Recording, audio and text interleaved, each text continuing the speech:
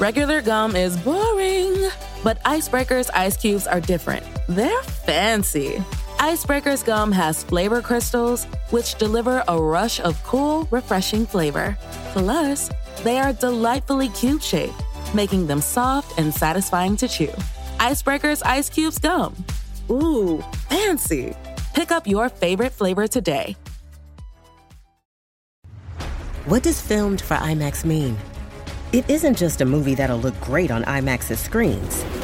It means that hiding from a sandstorm feels like fear in every flicker. And every triumph is felt in every sound wave. And the things we've only imagined, you can truly experience those too. That's what filmed for IMAX means. Get tickets to experience Dune Part 2 now and IMAX's exclusive expanded aspect ratio. Everyone for picture! First positions, everyone! Yo, go! And action!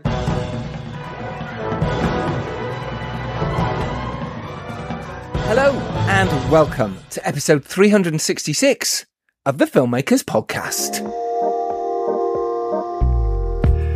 This is a podcast where we talk filmmaking, from indie film to studio films and high-end TV and everything in between. how to get them made, how to make them, Yeah, and how to try not to royally F them up. in our very, very humble opinion. I am Giles Alderson. I'm Dom Lenoir. We are both writer, directors and producers. But this is a special Friday episode, isn't it, Dom? It is. Because on Tuesday we had the director and writer Adam Siegel of Nandor Fodor and the Talking Mongoose. And as mentioned on that episode, if you haven't listened to it yet, do go listen to it. It's fantastic. Adam was amazing. The co-producer of Nandor Fodor and the Talking Mongoose, and also the publicist, Claire Bateman King. What a treat! Yeah. So what do we talk about with Claire Bateman King, Dom? We talk about how often people underprepare their marketing effort on their films. As Claire does not underprepare her marketing effort, let me tell you. No. We also talk about why you need to put marketing into your budget and why you should do your own press, PR, and maybe do your own premiere if the distributor will not. Yes. We also talk about how she became a film producer, why she's setting up a distribution company, or planning to, and how do you keep good people in the industry if there isn't enough money. We go deep into this. This is a great episode for those thinking about how you're going to sell your film, market your film, PR your film. Claire is just the best at this. Not only has she worked with Phil Hawkins before, she was an actress in Four Warriors, Phil Hawkins' film, but she's an amazing, that aside, she's an amazing marketing and publicity person who runs Legion M, which Dom will tell you about in a minute. So she's worked on films like Mandy, Jay and Silent Bob. She's rebooted all those films, Creation Stories recently, and not only is she co-producer of Nandor Fodor and the Talking Mongoose, but also associate producer on Chasing Amy, which is the documentary doing fantastic work around the festival circuit, directed by Sav Rogers. She's also just recently produced The Tower, which is Adam Siegel's next film, or one of them, and this is about a mysterious mermaid trapped and forgotten for years in the water tower of a small southern town, which stars Bella Thorne and Jack Kilmer.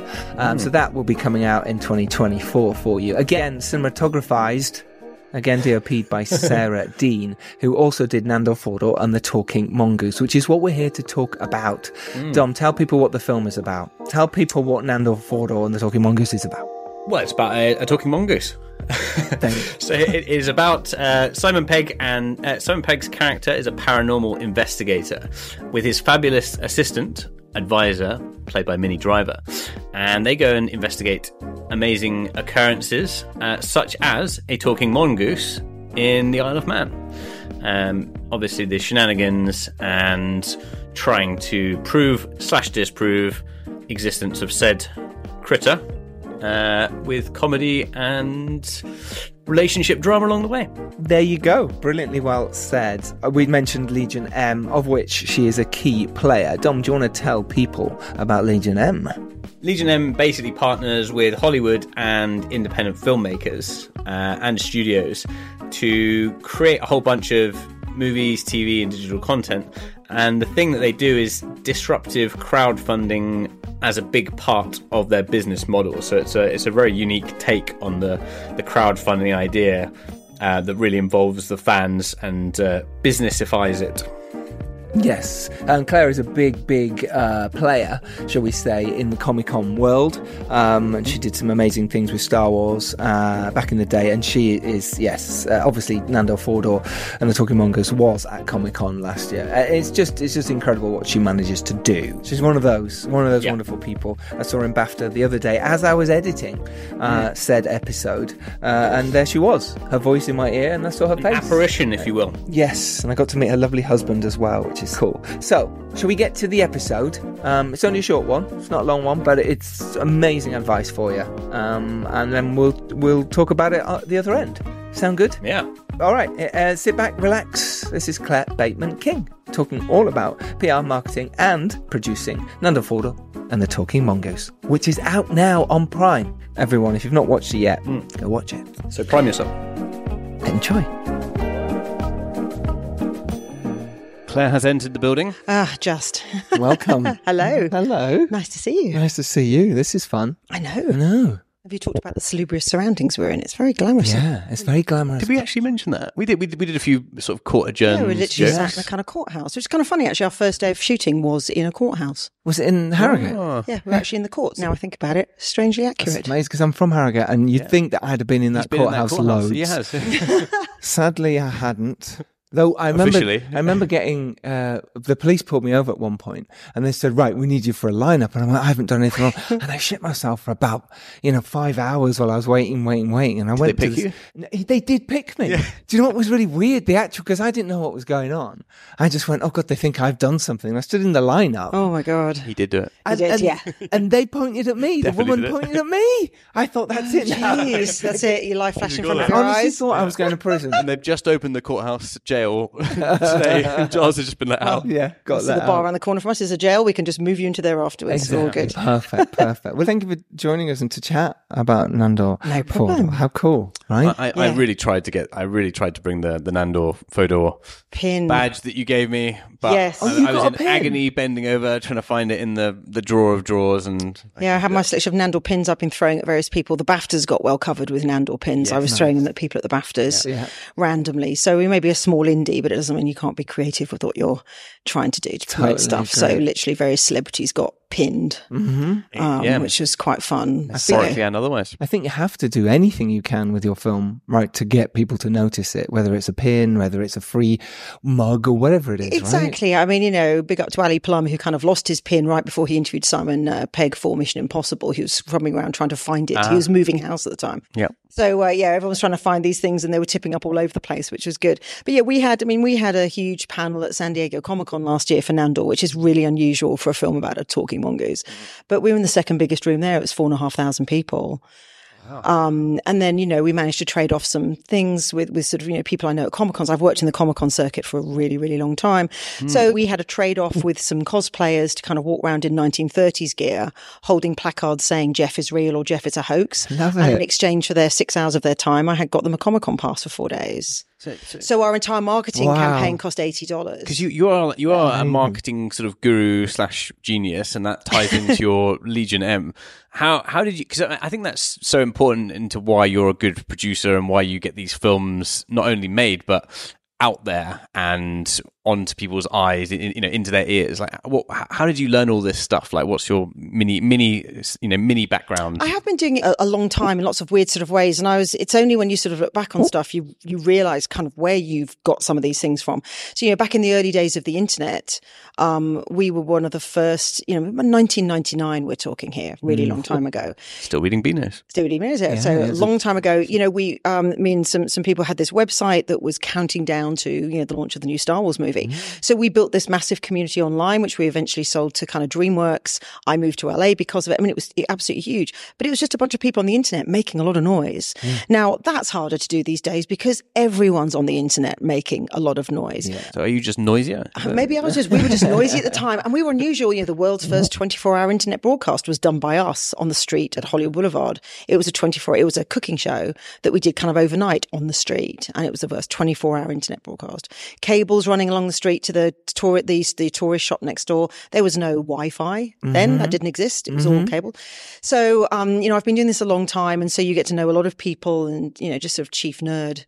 And again, I only realised recently I'm a female chief nerd. I didn't realise until someone pointed it out a few years ago. Nerdess. Nerdess, Queen of maybe. Nerds. Yeah. Can't you just be chief nerd? I didn't realise it had to be gender specific. Yeah, but I think we could bring out Nerdette and Nerdess. Though That's a good t-shirt. You could slogan it. I nearly wore my t-shirt this evening. I've got a t-shirt. I've actually got my Jeff t-shirt today. But I do actually have one. Sitting in a cafe, is that? Yeah. No, he's just he is. He's in a diner. Lovely. He's got a cheeky grin on his face, but wicked. I did actually I've got a t-shirt at home that says Geeks versus Everybody, which is kind of about right, really. Yeah, it's about right. But it's about taking the time. I mean, I get frustrated with some sort of distribution things where, unlike I understand, they churn out product and things go out quickly. You haven't got time to be creative. But for me, that's the most interesting part of it. I was saying before that sat outside, that I can send you some pictures, but there's a 1930s Isle of Man newspaper that I made as a promotional thing for the LA premiere for this, which was literally me sat in my pajamas with 3 hours on the internet, pulling 1930s newspaper ads, writing articles. The whole thing to print cost me like $250. Wow. But then the studio was like... Effect on the movie, priceless. Yeah. Yes. But it's a cute little keep. People tweet about it, talk about it. It's those little things. Look, you're not going to suddenly turn a small independent movie into the Avengers, right? No. That takes more than a bit of that's a lightning in a bottle situation, right? You've got to do something. It's making something stand out. We've all had the situation where, especially with streaming now and the growth of it, and I understand the growth of it, that you'll tune in and you'll see a movie that's got, Tom Hanks and something, you go, I've never heard of this. Yeah. What kind of world is that now where you have films that big? Yes. And you don't know about it? That kind of confuses me immensely. But it's just the way it is now. And it's trying to just stick your head above the parapet. I think it troubles me, that, especially with a load of indie films, companies just think, oh, well, it's an indie film, so we'll just put it into the system. We'll just chuck it out. Yeah. We won't really think of anything special because we can't afford to. I would say you can't afford not to. Else it just disappears. You're almost kind of wasting your money to a certain extent. Yeah. And I understand they do buy it and they put it on, it takes up the airtime and that's fine. But there are some films, not all of them, but there are some where you can take a nugget out and kind of go, okay, this is a 3 million film. We can just put it up online and we can do this, whatever with it. Or we might be able to turn it into a 10 million film. We might actually be able to make money off it. And again, we're not turning out like, oh, give me your tiny, your Blair Witch was the one back in my day in 99, your very small budget and turn it into a 100 million blockbuster. You can't look at that as a goal that you're going to be chasing your tail. But the goal to kind of flip your profit, that is achievable by getting people sort of behind it, being a little bit clever, targeting the right people, going out to the Comic-Cons. I try and cast movies now, and we're looking at a few more at the moment. I try and cast them with people who are active within the Comic-Con circuit, because then they will go out paid for by the Comic-Cons to promote your film. Oh, you're doing signings for a weekend, so they're doing their own thing, they're making their money, but they're doing a panel. Could you mention us at the panel and talk about it at the panel? You've got a free tour. Yes. Now, an indie movie can't afford to take big celebs on tour. No. So it's a cheat. But it's backwards casting to a certain extent. You try every trick in the book, really, with those kind of things to try and make people kind of, talk about it in one way, shape or form. And I said, it just elevates you that tiny little bit. I had a lot of people to go, oh, that's that Mongoose movie, right? Yes, because they'd heard of it, because you'd put the work in and they'd heard about it. They didn't know that, but I've heard of this. And that's your first step. I mean, you can't do any, you could have made the most incredible bit of genius, but if nobody's even heard of it, you're dead in the water. So if you can just get a little bit of interest to get people to dig that little bit further, well, then that's on them, but you've just got to just wave it in front of their faces a little bit. And with the Comic-Con thing then, I take it, this film is going to be there this time as well, coming up? Well, no, because Claire's it will be there. I'll be there. I'm always there. I think I'm because you can't have any actors at the moment, That's right? the problem. That has really, obviously that's truncated like nearly all the indies. That's the real problem. I mean, we just did a big premiere in LA and we have a small, sort of event tonight. We've done it without the studios. In both cases for these, we've self-funded it with people because we wanted to do it. We wanted to do it for the crew. The premiere in LA was big. We had 450 people at the Chinese Theatre. Wow. So we still made some noise, but we kind of literally self-funded it through a sponsor and kind of, private investors and things like that. So there's ways to do it. And I'm not going to lie, the effort is extra. It's not easy work. Well, we saw you when we arrived. Yeah. Literally putting up things, building a step and repeat. Yeah, so, you have to just get stuck in. And if you do have a bunch of people who won't do that, that's going to be hard work. But generally, if you can find them, making your entire crew feel kind of like this film is really worth something to them. Yeah. Everybody piles in. I feel like some films that don't even do like the premiere and then take the pictures and organise like a decent venue. It's like it costs so little compared to the budget of the movie. We're not talking Leicester Square and lights and stuff like here. I mean, you can do it very cheaply and still get the photographs. Because in the end, as far as the press is concerned, you're after the photographs on the front of the Evening Standard. You don't need to shut down Leicester Square for that. Yeah, very true. You don't have to. You can. Yeah. I mean, you have to do Transformers with like a giant transformer in the middle, but you can still pay a couple of grand and get it shown that. Exactly. You don't need to do the giant builds. You just need a step and repeat, a pot plant, and away you go. And if you get a Getty photographer there, it'll make it onto the wires. If you have casts that will do that, step and repeat's a few £100s. Yeah, and that is so important as filmmakers. They seem to forget that. They also think distributors or sales or studio, if they have got one behind them, will do it. And you just proved that actually most of the time they might. Yeah. But if you can't don't rely on them. That's it. I think that's becoming for indies. It's more and more the case as well. That and that's it's not a criticism really. They look at where the best they can allocate their money, and that's fine. And while it's frustrating, they wouldn't perhaps do something. Well, we've just done it ourselves. So you don't always allow. What I'm starting to do is a little bit unorthodox. Let's see how we go with it. We've got a couple of projects on the fly at the moment where we're literally baking in a marketing budget to the budget at the beginning. Yes. Yeah. Now, if we don't use it, if a studio buy it and they just go, yes, we'll take this off you and we're going to do £1 million, well, fine, off you go. Lovely. Yeah, we've got more money to quickly get back to investors. But we're putting in a solid chunk of money at the beginning. So if they don't step up, I've got a budget to do something. So on £1 million budget, how much do you think should go on to marketing? This one is 4 million. We've probably spent about 30 million. I would. Could you imagine? We spent about 30 grand. 30 grand. Yeah, that sounds about right. Yeah. Probably less than that. Well, probably maybe a little less, I think. Maybe about 25, actually. Probably more like 25. That's pretty impressive. Yeah. To be fair, on a 4 million, I thought, because we spent about that on 3 day. Just on my lunch bill. And just on Tom's lunch. And we did Comic-Con, and bear in mind that's including hotel rooms at Comic-Con, which are hell on wheels. Yeah. So that's a lot of money as well. Then the LA premiere was a pretty solid chunk. Yes. And then obviously the little bits and pieces for here and stuff. But so how did you forge this one in terms of the investment? Like, what time did you get involved? Was it entirely through the sort of Legion M kind of crowdfunding model? No, it was the other way around. I actually brought Legion M onto this one. This was my project first.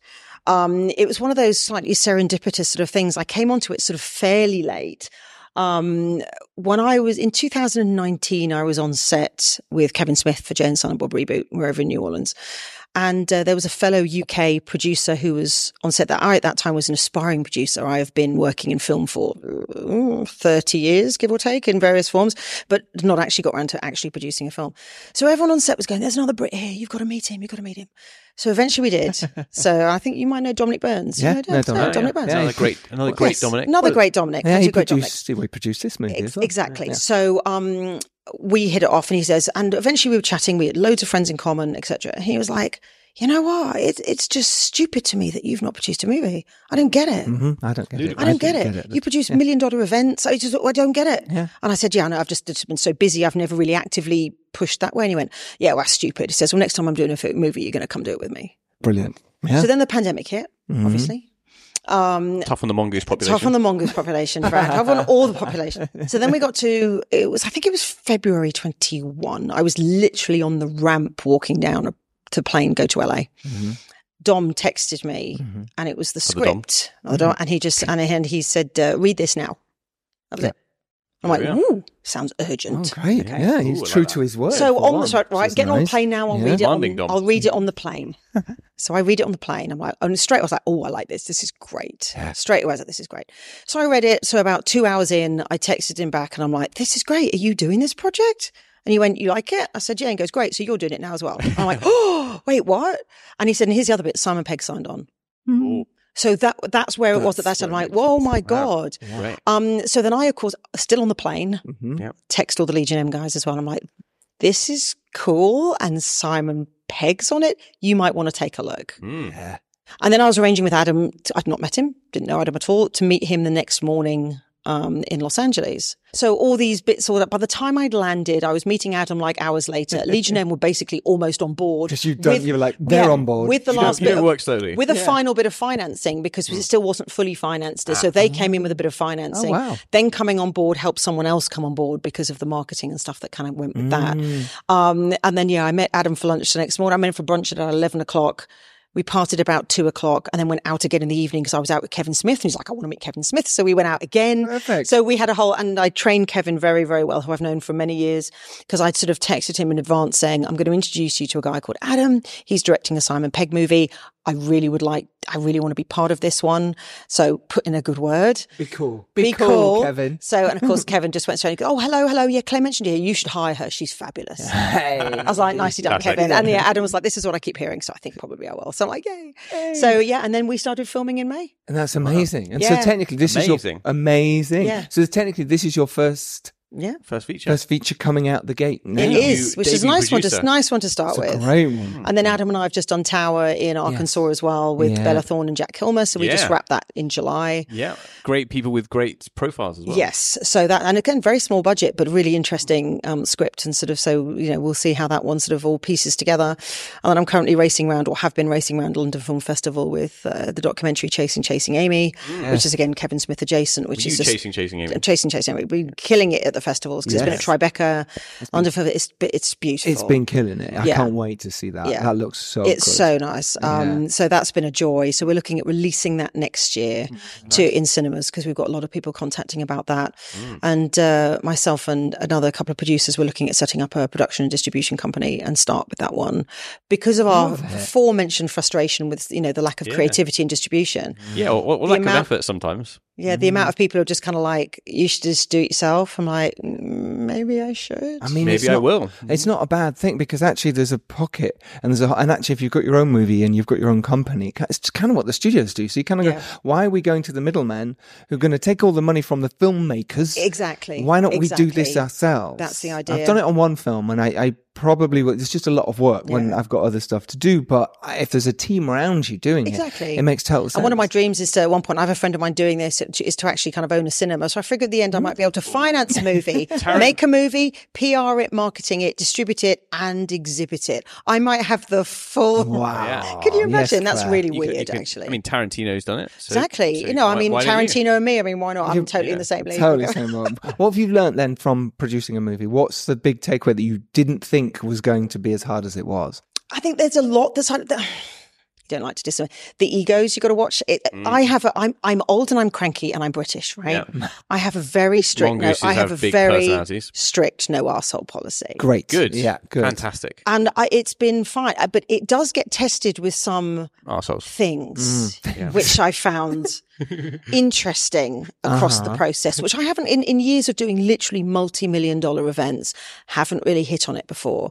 And it's just watching the kind of playground push and pull of some things, and I'm like, okay, interesting. So I've got to learn to ignore it, I suppose, in some ways. And also, this is a hard one because this could work for or against you. Almost not get too personally involved in some of these films because if it's your baby, Now, I don't write it, I don't direct it. You've got to be quite structurally I will always look at a project from the top down. Yeah, that's brilliant. How do we sell it? Yes. And I'm very big on how am I going to get the investors their money back? This is art, but no one's going to watch it. Well, okay, I probably won't touch too much of that. I'm looking at quite commercial things like I want to be able to have my investors go, this is amazing. What are you doing next? Exactly. I will always come at it that way, as in I need the box to put that in because studios need a box. Yeah.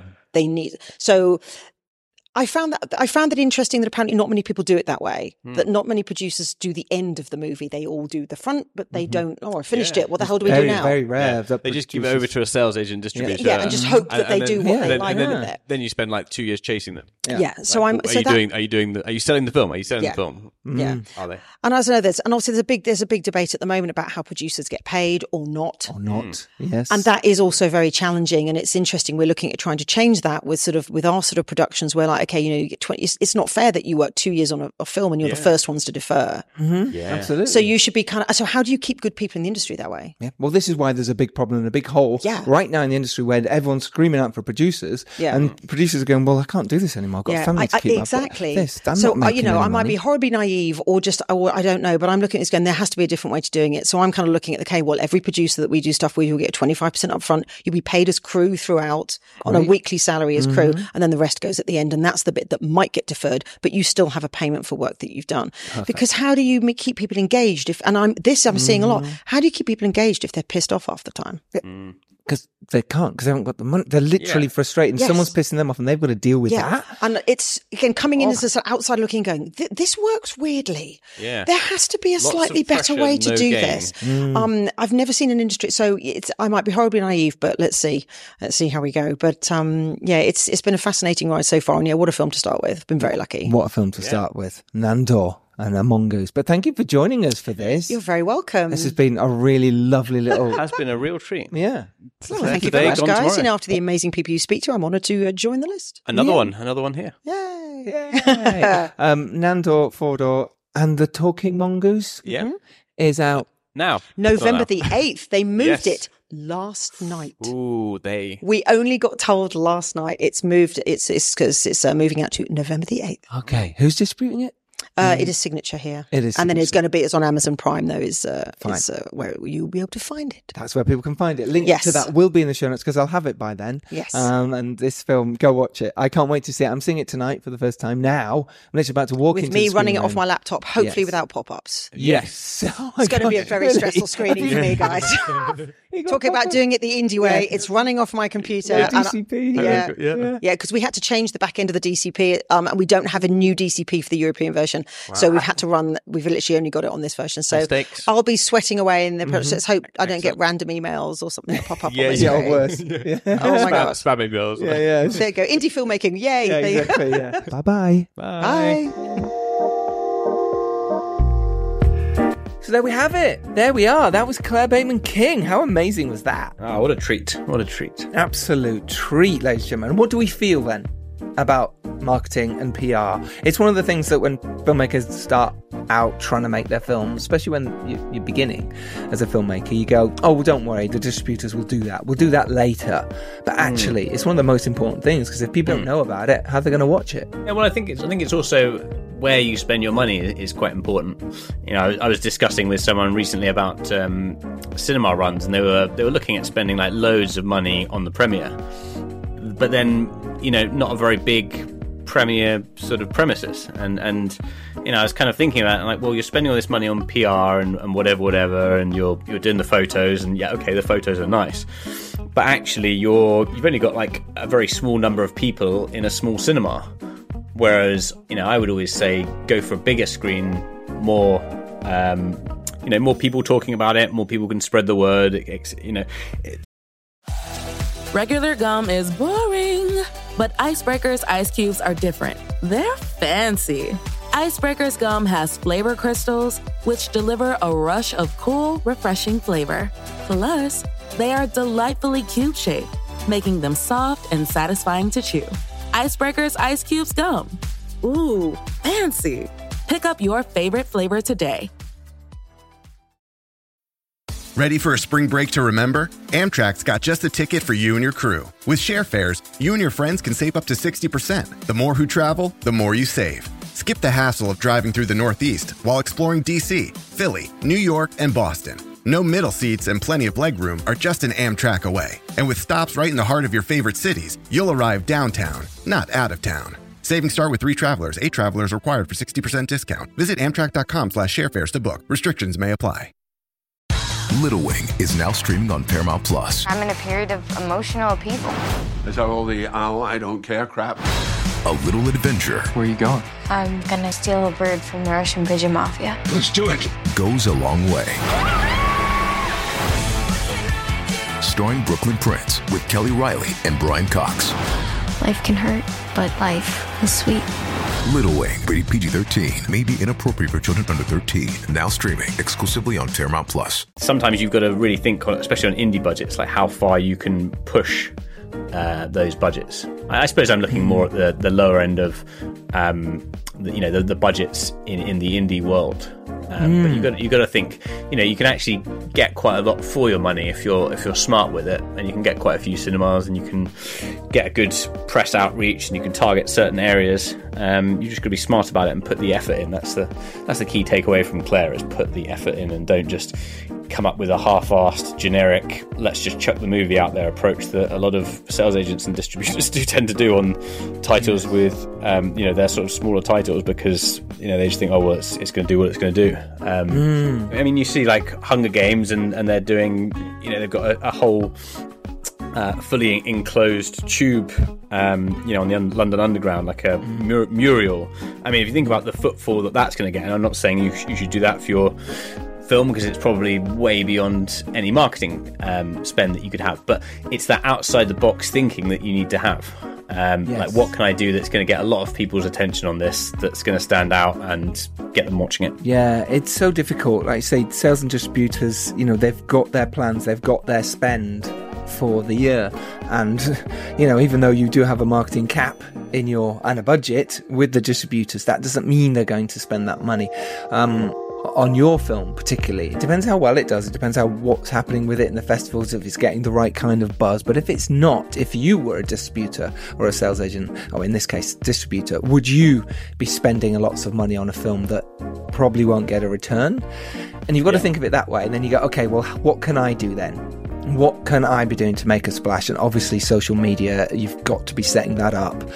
You've got to have a presence online, with the website, just to guide people somewhere. But this is your film. And as much as it's in the hands of other people right now, if you don't push it forward, no one else is. If you're not the one banging down the doors of the cinemas and putting it out on your socials and getting your friends to tell your friends, no one's going to hear of it. It's just a sad truth. Getting on podcasts, it's so true. This is why we support as many indie films as we can on this podcast, because we want them to have a voice. And obviously it's just a small footfall from our side, but like I say, if there is indie films from this podcast, do go support them.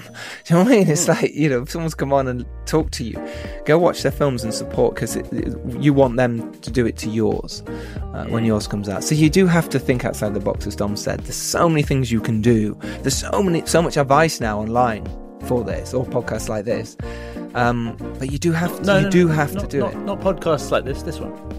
No, don't go anywhere else. Just how dare you? Yeah, that's true. But it is vital that you do that and think about it from the very beginning. Who is the audience for this? And that's what, do you know what? That's really interesting about Facebook. And people obviously it's the Mongoose community. Yes, the Mongoose community for a film like this, but it's also people who like those quirky, kind of Poirot, wacky type films like that, who would love this. And it's the same for any film. So but from the beginning, you have to be thinking about who is the target audience for this film. Claire knew that with Simon Pegg, she could get, Comic-Con. People would be very interested here. If you haven't got a Simon Pegg, how do you do it? How do you break through? You don't. No, you do. You've just got to think about how to do it. Yeah. You struggle. Well, look, Barbie's a very different case because they had so much money, but they were very clever with their marketing. I'm not saying you can do that, of course, as indie filmmakers, but oh my God, just look at how they did that. That was super clever. You really, really got into everyone's eyeballs. I mean, I don't want to sort of jump on the back and claim that this is clever, but while we're on the topic of stuffed animals that are, in films, for When the Screaming Starts with Conor Buru directed, which I helped produce. Yes. We took Richard the cat, which is a stuffed cat that had actually quite a minor role in the film, but was a very well-made, fake cat created in Siberia somewhere. We took him in his tuxedo someone put him in a tuxedo for the premiere, and immediately I saw that and I was like, right, that's the unique marketing thing for the cat. And Richard has now been on many international adventures. He's been to Poland, he's been to Cannes, and actually it always grabs people's attention because they're like, oh, there's a stuffed cat. What's he doing? Yes. Obviously he's being a stuffed cat, but it makes great press pictures. It stands out. It suddenly makes people turn their head where they wouldn't necessarily. So I hope Claire has a mongoose that they can take along to Yes, I'm sure she does. Well, Neil Gaiman's doing the voice for it. I don't know if he's. Oh well, yeah. I mean, take Neil along. Can afford him. Dress Neil up in a giant mongoose suit. That'll turn some heads. But Dom's absolutely right, and that so worked for When the Screaming Starts, because it was a talking point at Fright Fest. There it was, so people would come and go, "What's that about?" It just sets you apart. You know, even the small things like that. But yeah, as an idiot, and you might feel silly doing it sometimes, but actually, no one cares. It's like, be an idiot. Do something to get your film noticed. It's really important. Like I say, we could go into so much detail about how to do this, but you've got to think for yourself as well. We just did some detail, but you can think for yourself and think how you can get your film. And what is it? Is it World War II film? Okay, then target that audience. Is it not like they would in World War II though? No, but target the audience. Yeah. But targeting those of people who like those films. Is it is it murder mystery? Okay, target the people who go to murder mysteries. You know, it's the little things like that. And as much as people do poo-poo Facebook, actually Facebook is amazing at targeting the right audience. If you notice on your feed, you sometimes get annoying ads, but most of the time you get ads that are tailored to you. And for very little money. Does that mean you're annoying by default? Yes, massively. And I don't work for Facebook in any way, but actually it really worked for 3 Day Millionaire because we were targeting, Grimsby, people from Grimsby, people who like comedy, people who liked Jonas Armstrong or Colin Meaney. Do you know what I mean? We were like, okay, how do we do this? And therefore, people on their Facebook profiles, they put in what films they like, what music they like. So because we had the Waterboys in our soundtrack for 3 Day Millionaire, we could then target that on Facebook and really be very specific about the numbers. So if people clicked on it, they were actually interested in watching it. So we weren't just throwing money down the drain to go and blanket email marketing. It was very tailored. And we had someone doing that for us, which, didn't cost us too much money. And you can do that too. Unlike my food bill. Unlike Dom's food bill, which did cost me a lot of money, as it turns out. He likes to eat well. As much as Dom is amazing, you want to take him on tour with you. Just be aware that you might be better off taking Richard the cat instead. But also about the poster. What does it look like? What's on it? Who are your front runners? And that's why you've got to be friends with your cast and crew. Hopefully they will push it. They're your champions as well. It's very important. And if you did a crowdfunder, oh my god, they're your champions. Make sure they're part of your team when putting your film out as well. All right, there we go. Wasn't Claire Bateman King amazing? I'll put her links to all her bits and pieces, or links to all her social handles. Follow her, tell her how amazing she is for doing this, for chatting to us and you, and giving you knowledge about getting your film released. So Tuesday, Dom, who do we have? Very exciting. Oh, we've got a killer episode ahead of us. Ooh, is it The Killer by chance? It might be. It might be. Is it David Fincher's The Killer? It might well be, yeah. So is it David Fincher's The Killer? It is, yes. Yeah. Oh, good. Yeah. So the first one, I'll give you a hint. Who is? Is it Eric Messerschmidt? Yes, the cinematographer of The Killer. David Fincher's The Killer. Yeah. I didn't want to do a Messerschmidt joke, on the episode, but I feel like it would be remiss of me not to at least do some kind of reference to the iconic plane. I'm sure he's never heard it before with the cinema. No, probably not. No. He's a fantastic cinematographer. Interestingly, his first movie was Mank that he DOP'd. Obviously, lots of telly before that. And now he's back with David Fincher for a second round of many, many takes on the films with Michael Fassbender's The Killer. Dom, it sounds like there might be more than just Eric Messerschmidt. Yeah, we have got Kirk Baxter, the fantastic editor. And we've also got Ren Kleiss, the sound designer. And it's quite interesting because all of these wonderful people. First of all, it's actually a good example of, I don't want to say working your way up on big films, but it's working your way sideways, because we've had people that have started collaborating, like out of these three these three guests, like a couple of them started working in different roles or in minor roles with him, and then were actually offered the sort of the lead position on new projects. I mean, that might have been due to availability or just, you know, David seeing something that was ideal and thought, okay, I'll give them a shot at this role. And they've been sort of long-term collaborators in some capacity. So it's great sort of hearing those different insights and how he works. It's going to be a beautiful episode. That will be for you next Tuesday. So have a great weekend, everyone. If you haven't listened to Adam Siegel's episode, the director and writer of Nandor Forder and the Talking Mongoose, which is out now on Prime, then do go listen to that. Link to that will be in the show notes. It's brilliant. He's ace. Right. So next Tuesday, The Killer. Until then, take care. Go make your movies. Make it happen. Bye, everyone. Bye. Bye, Dom. Bye, Charles. Bye.